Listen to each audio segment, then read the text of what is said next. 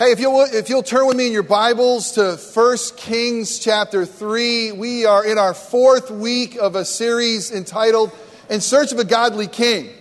This series will take us to Palm Sunday and the arrival of the true, ultimate, godly King named Jesus. Lead us into Easter, and it's my hope and prayer that by the time Easter comes, we will be so ready for a godly king. Because what we're doing is we're looking at those kings in the Old Testament, those leaders, and a lot of them showed promise and say, could this be it? Well, today we look at what the Bible says is the smartest man in the world. The smartest man who ever lived. His name is King Solomon. Could this possibly be our godly king? If you've been journeying with us, you know that a couple of the characters that we've looked at, I've given you kind of current life characters to think about as an illustration. When we talked about King or Judge Ehud, I said, think of Bauer. Think of Jack Bauer. You know, Judge Ehud was an amazing kind of covert Jack Bauer kind of guy. We also talked about a guy named Absalom. I said, think of Fabio. When it comes to King Solomon, what God pressed on my heart was very interesting is think of Thomas Jefferson. King Solomon, Thomas Jefferson. A lot of similarities. They both actually amazing men. Both actually had a bit of a divided heart. Thomas Jefferson, clearly one of the greatest figures in our nation's history. I mean, the author of the Declaration of Independence, for goodness sakes. Our third president, which, by the way, I kind of think is interesting. Guess what number King Solomon was? Both hitting in the third position. And both, what you would say, Renaissance men. I mean, Solomon, before there was a Renaissance, no one knew what that was. He was a Renaissance man. The guy could talk intelligently on about every subject. He was amazing brainiac. I mean, he knew seemingly all things. The world would come to Solomon and sit at his feet for him to talk about plant life, for him to talk about animals, for him to talk about the world. And it's also very true of Thomas Jefferson. I remember reading Undaunted Courage, a book by Stephen Ambrose a few years ago. Great book. It's a book about Lewis and Clark's adventure westward, and I was anxious. We were going to go west a few years ago, and I just wanted to kind of go back to those roots and remember Lewis and Clark's adventures. But the one thing that really surprised me was Jefferson. It was Jefferson who was behind that entire adventure. It was Jefferson who was interested in things like plant life and botany and geography. And so much of Lewis and Clark was really driven by the brains of Jefferson. Very, very interesting. Then right now I'm currently in a book called April 1865. It's by a guy by the name of Jay Winnick. And in the subtitle of April 1865 is this: the month that the United States was saved. And interestingly, and here's what the writer says about Jefferson. He says that Jefferson really was the one who planted the seeds of civil war. What? Thomas Jefferson, the writer of the Declaration of Independence, planting seeds of a civil war? How in the world could that be true? Well, he goes on to say some things that we maybe have forgotten about in history, but it was Jefferson who would write papers. He would write papers against slavery. He would say slavery is an amazing evil in our world. It's a terrible evil in our world. It's worse for the slave owner than it is the slave. It's such an evil on the slave owner. It needs to be abolished. We need to hang our head in shame. Slavery should not be a part of America. He owned nearly 200 of them. Never once set them free. Never once. Even in his will. I mean, George Washington at least set his slaves free in his will. Thomas Jefferson, how can you have that hypocrisy? How can you say, that we are all created in God's eyes equal? We have these unalienable rights to pursue life, liberty, and happiness. And yet, how can you write saying that slavery is so evil and yet own slaves? I mean, Solomon is going to be a wise king that is going to build a temple to God and yet build temples to false gods? How can you have both? It's amazing that Solomon plants the seeds of civil war in Israel's history. He does. This wise king is going to lead to civil war of God's people with his actions. Jefferson, was he loyal to the state or was he loyal to the Union? Do you know that in the Declaration of Independence it never once says nation? And both the South and the North try to rally behind him. Where's he for? And who's he really backing? What about Jefferson's Bible? Do you know that Jefferson created his own Bible? He cut out all the parts that had to do with miracles, cut out all the parts of Jesus' deity, pasted it together the way he thought that it should be going together. Listen, the dude made his own Bible. You want to talk about arrogance?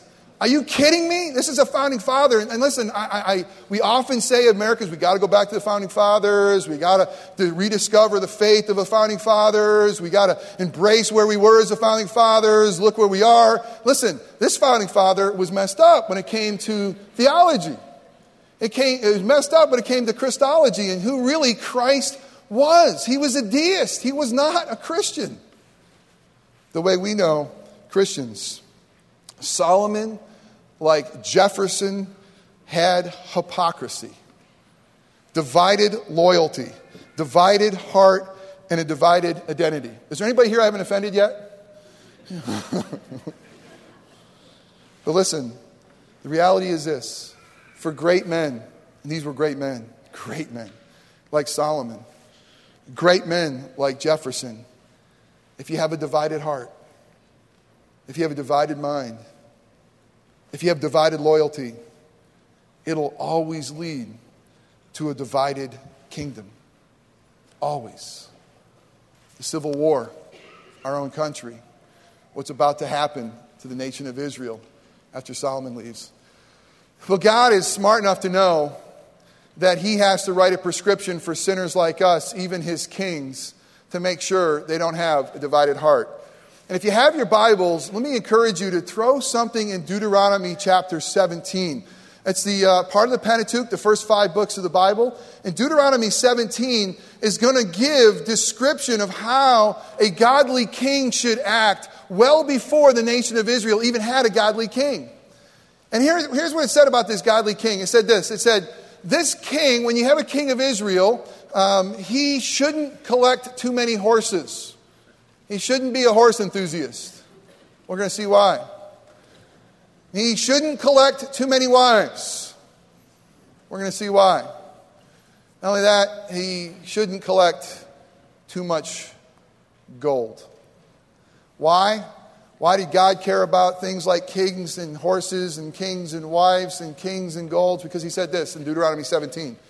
He said, those things are going to mess with their heart. They're going to mess with their heart. They're going to mess with their mind. And when they mess with their heart and they mess with their mind, guess what? They mess with their loyalty. And they're not going to be mine. And so they are to avoid all those things. And Solomon, who, by the way, have I told you, was credited in Scripture as the smartest man who ever lived, wasn't smart enough to follow God. He wasn't smart enough to take God's clear word and say, don't do it. We're going to see King Solomon really wasn't in submission to God. We see that Solomon's going to have a divided heart, and guess what? He really wasn't on mission for God. We need a better king. We need a better king that's even smarter than Solomon. We need one named Jesus. So let's go and look to Solomon. And as we turn here, let's ask God to bless the reading and preaching of his word, knowing that every story in the Bible is going to point us to God's ultimate king and warrior. Everyone's going to be fixed and pointing to in Christ. And let's read. And what we're going to do today is I'm going to kind of bracket Solomon's life and career. I mean, there's so many things that are happening. But I want to focus on what Solomon loved. I want to focus on a good start and a bad finish. I want to focus on this amazing man who had so much and lost so much for the Lord. 1 Kings 3:3. Then we'll turn to chapter 11 and read verses 1 through 13. Good news. Solomon, according to God's word, loved the Lord, walking in the statutes of David his father only, but, exception, only he sacrificed and made offerings at high places. Basically, the writer is telling us that Solomon loved God, wanted to do some right things, but he had a problem with the way he worshiped God and how God told him to worship him. Now, we can give Solomon a pass because the temple hadn't been built yet. Guess who, by the way, is going to build the temple? Solomon. So he can say, hey, I don't no temple to go, so I'm going to take some things, I'm going to sacrifice them on some pretty cool high places. But the sad thing is, he never stops sacrificing in the wrong places to the wrong gods for the wrong reasons. Let's look at 1 Kings 11. We move to 1 Kings 11. I love the play. I love God's word. It's so beautiful. I love the way it ties in. You have the writer of the book of Kings going to tell us in 3:3 that there's a love affair that Solomon seemingly has with the Lord. He's kind of doing the right thing, and he's going to now play on this word love in verse 1 of chapter 11. Now King Solomon loved many foreign women, along with the daughter of Pharaoh, Moabite, Ammonite, Edomite, Sidonian, and Hittite women. He loved them all. Size, shape, beauty, color. He loved women. Whatever God had created as woman, he lusted after. From the nations concerning which the Lord had said to the people of Israel, you shall not enter into marriage with them, neither shall they with you, for surely they will turn your heart after their gods. God said, going into the promised land to his people, listen, this is not supposed to intermarry with them because you are my chosen people. You are to be a holy nation. You are to be a royal priesthood. They're pagan. They don't believe in me. They believe in false gods. They're sacrificing their children to false gods. They have these incredible sexual perversion worship to false gods. Don't marry them. Don't be yoked with them, because what's going to happen is they're going to steal your heart. And Solomon, being the smartest in the world, should know better. But Solomon clung to these in love. Listen to Solomon. He had 700 wives, princesses, and 300 concubines. Anybody doing any math around here? Do you know how many mother-in-laws that is right there?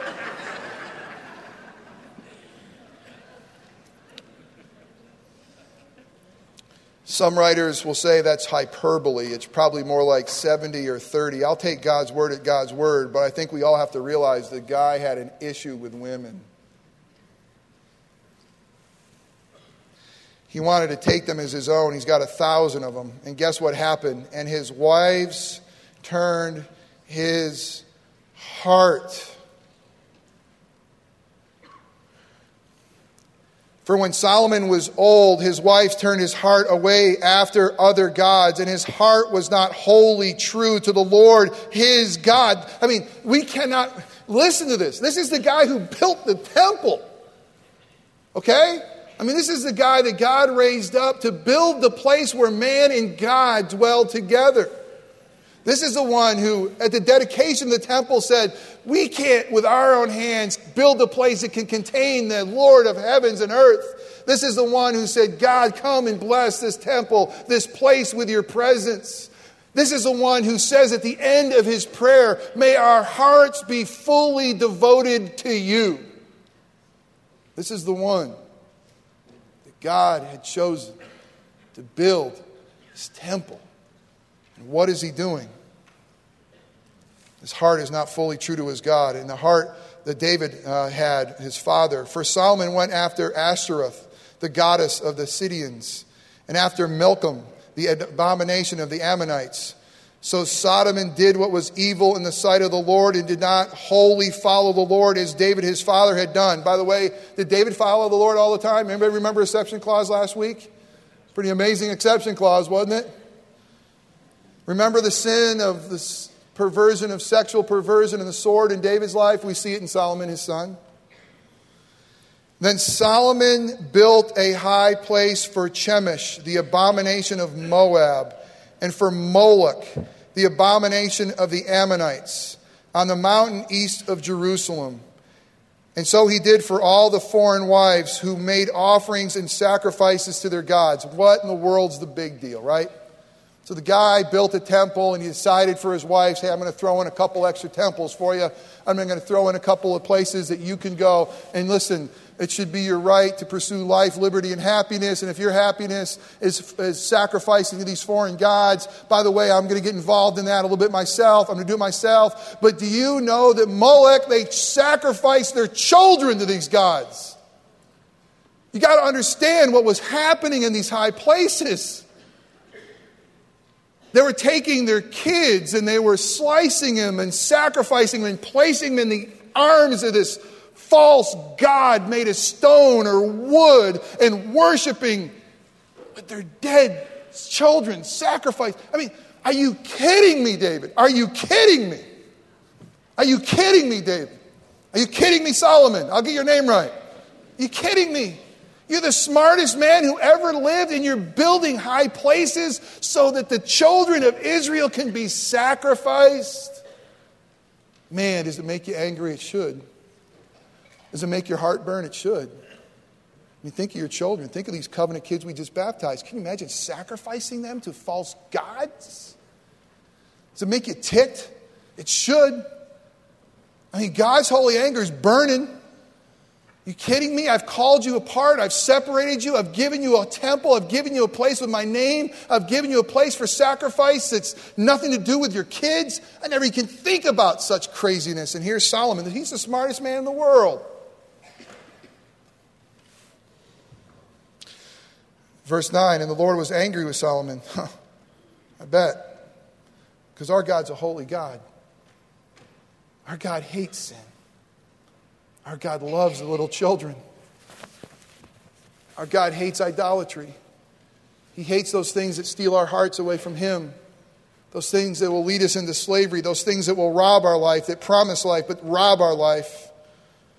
And the Lord was angry with Solomon because his heart was turned away from the Lord, the God of Israel, who appeared to him twice and had commanded him concerning these things, that he should not go after other gods.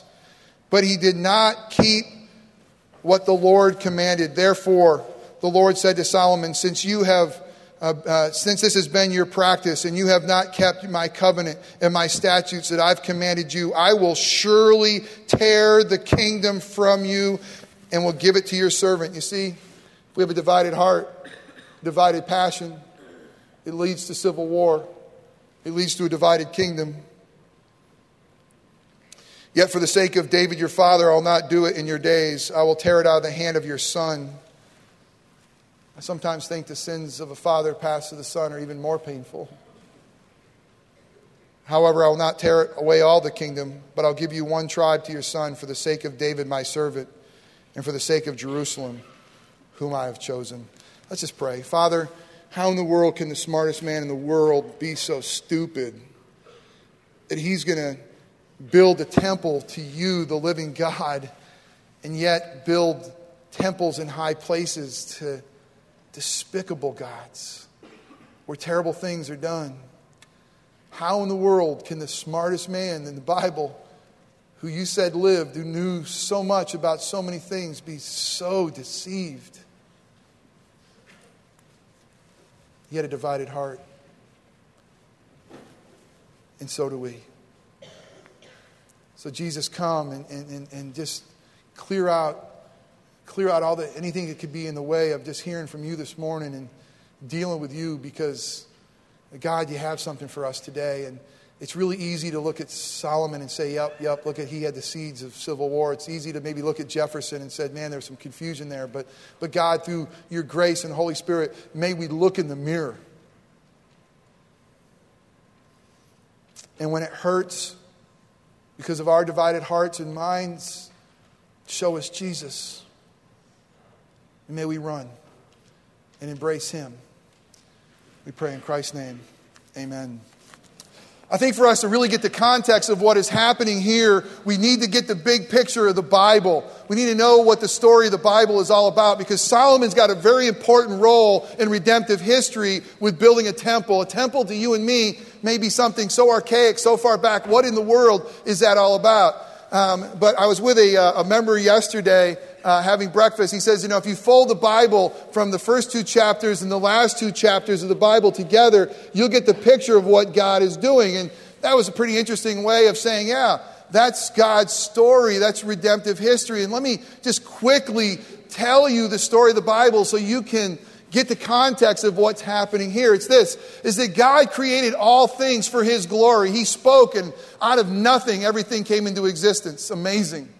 And God created us in his image to have a relationship with him, to walk with him in the cool of the evening, to talk with him, to love him, to worship him, to be known by him, to know him. I mean, that's what we're for. I mean, we spend our lives as fallen creatures saying, what's my purpose in life? Well, listen, every one of us, your purpose in life is to know and love God. And God created a place called Eden, a place called paradise, a place where man and God hung out together. And it was amazing. God and man together. That's how God always intended it. And God said this, now listen, this place called Eden, where it's paradise, I want you to take this beauty, this light, and I want you to take it into the whole world. Wherever there's chaos, bring this beauty. Wherever there's darkness, bring this light. Wherever there's not a place where you and I can dwell together, make this world a place where God and man can dwell together for God's glory. That was the beginning plan. It's never changed, by the way. Man rebelled. Man said, no, I'm going to go my own way. And God actually saw us sin, saw us rebel from him. And because he's a holy God, he says, I got to separate myself from you. We can't dwell together anymore. Because of sin, it's been broken. And you're going to have to be separated from me. You're going to have to get kicked out of Eden. You're no longer welcome there because you defiled it.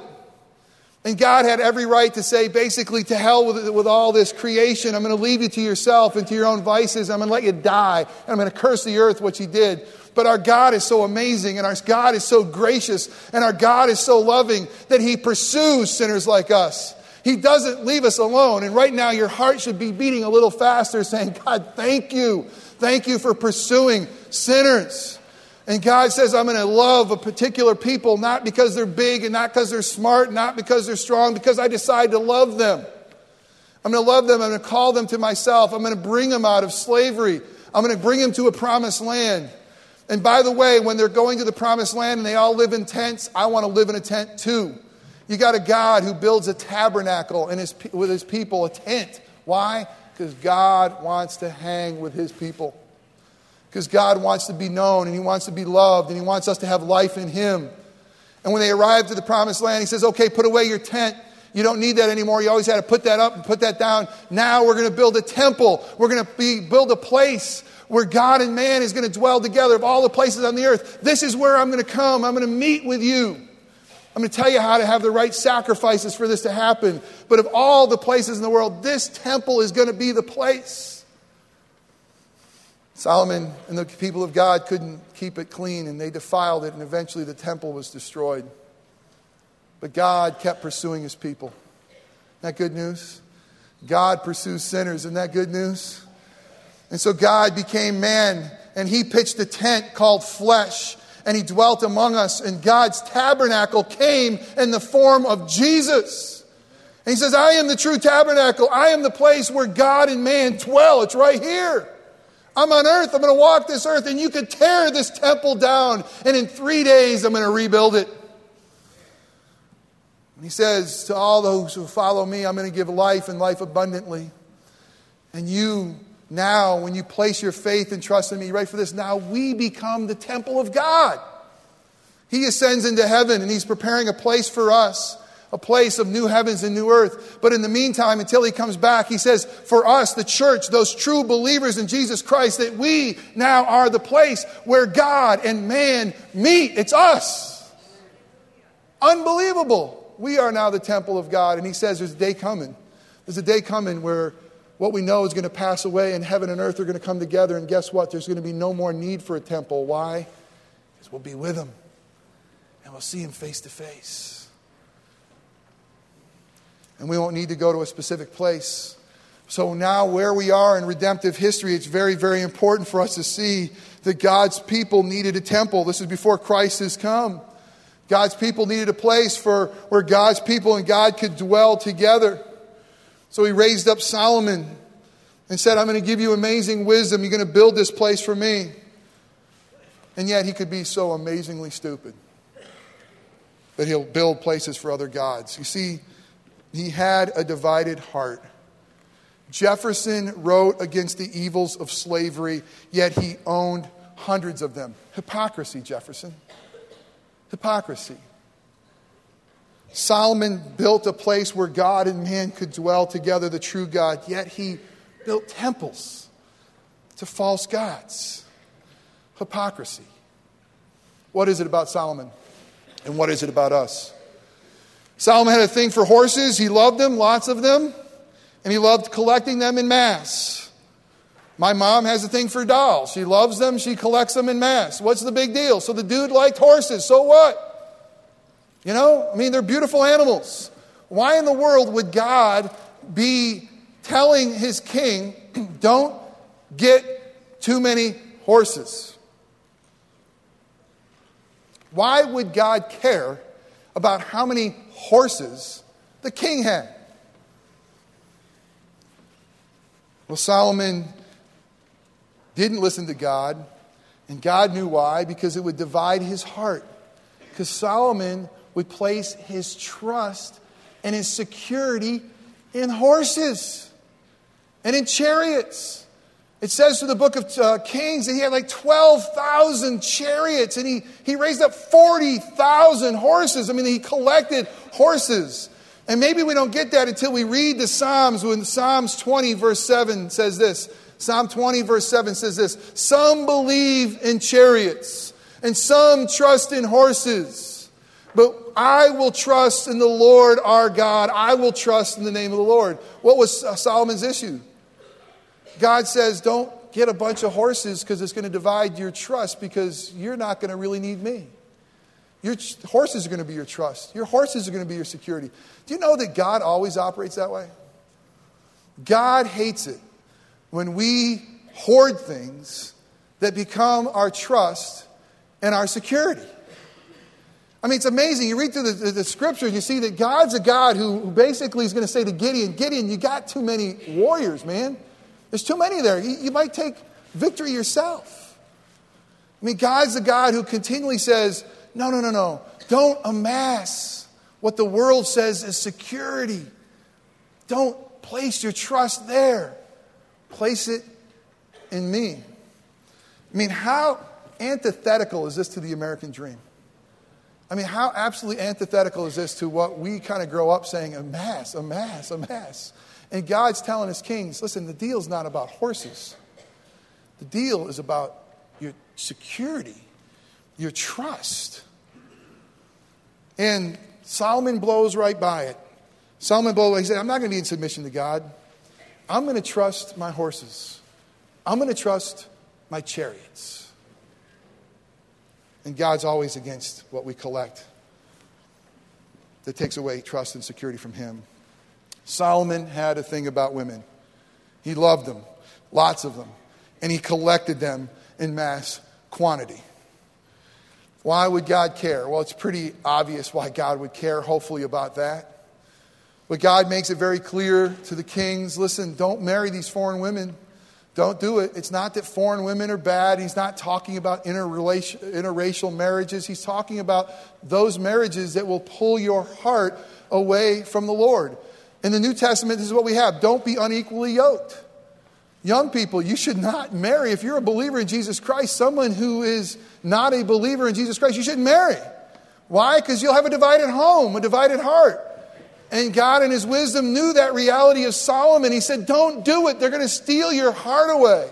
Here was the smartest man in the world with 1,000 women associated with him. And what happened? They stole his heart.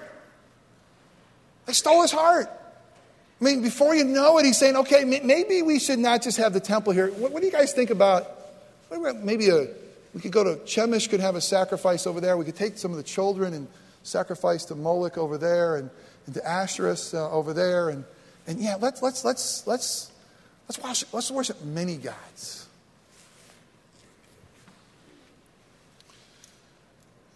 He wasn't on mission for God. You see, if God doesn't have our heart, we can't be on mission for him. We are his ambassadors. We are the ones that God wants to fill this earth with his glory. We need to be in submission to him. We need to be on mission for him. And God is always against us collecting things that become our source of love and worship. Did you hear that? God is always against us collecting things that will become the source of our love and our worship. Always. What are your things?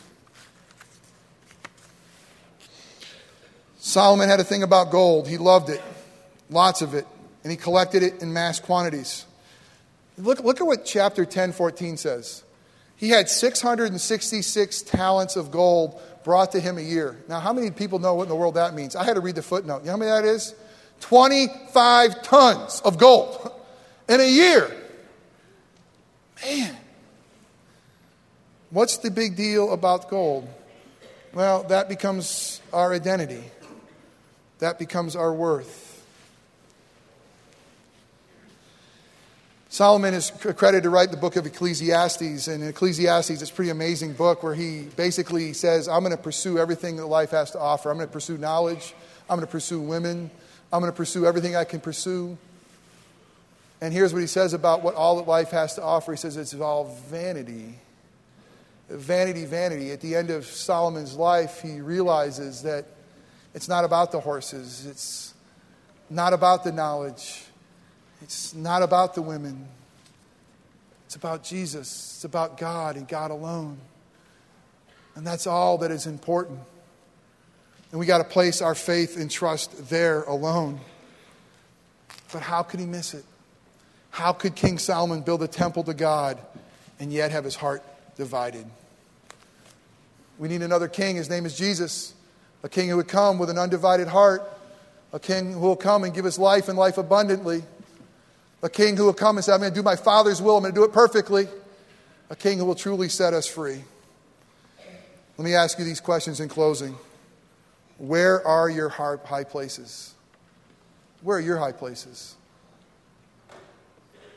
Where do you go physically, mentally, apart from the Lord? Tear them down.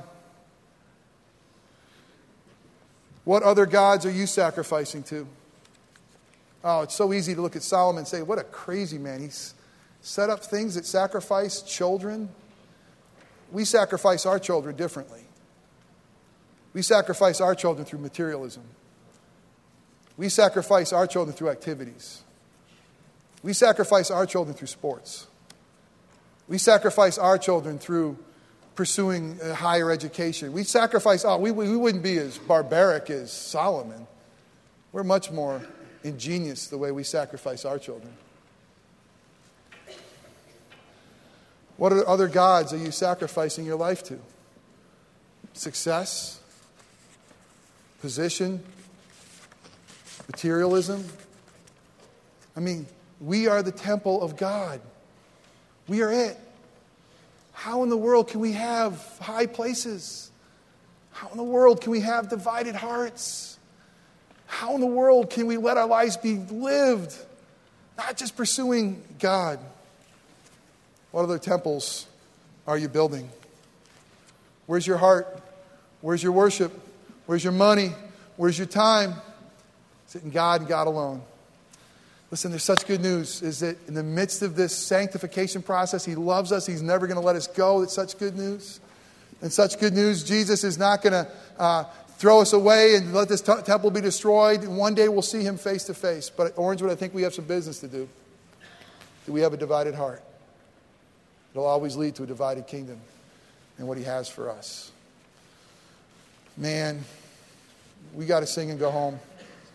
I didn't even look at the clock. It's like, wow, it's late. Why didn't someone wave at me about 5 minutes ago? Some of you did, didn't you? All right, let's pray. Father God, we look at men like Jefferson and we look at men like Solomon, and they're amazing men. But guess what? They're nothing compared to Jesus. They're nothing compared to Jesus. And Jesus, I thank you that you have come so that sinners like us can become the temple of the living God. And Jesus, I thank you for your Holy Spirit that continually cleans this temple and promises that one day we'll see you face to face.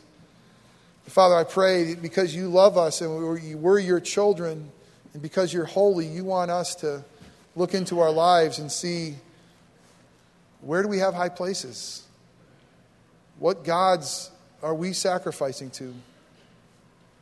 What altars do we place our children on? What do we worship? What divides our hearts? What keeps us from being in submission to you and on mission for you? Holy Spirit, come. Come and sweep clean this temple. Come and sweep clean this church. And we long for that day that we'll see you and there'll be no need for a temple because we'll be with you. And we just know that that'll be the best day ever. Until that time, God, give us your strength and your power and your grace and your mercy. We pray in Christ's name.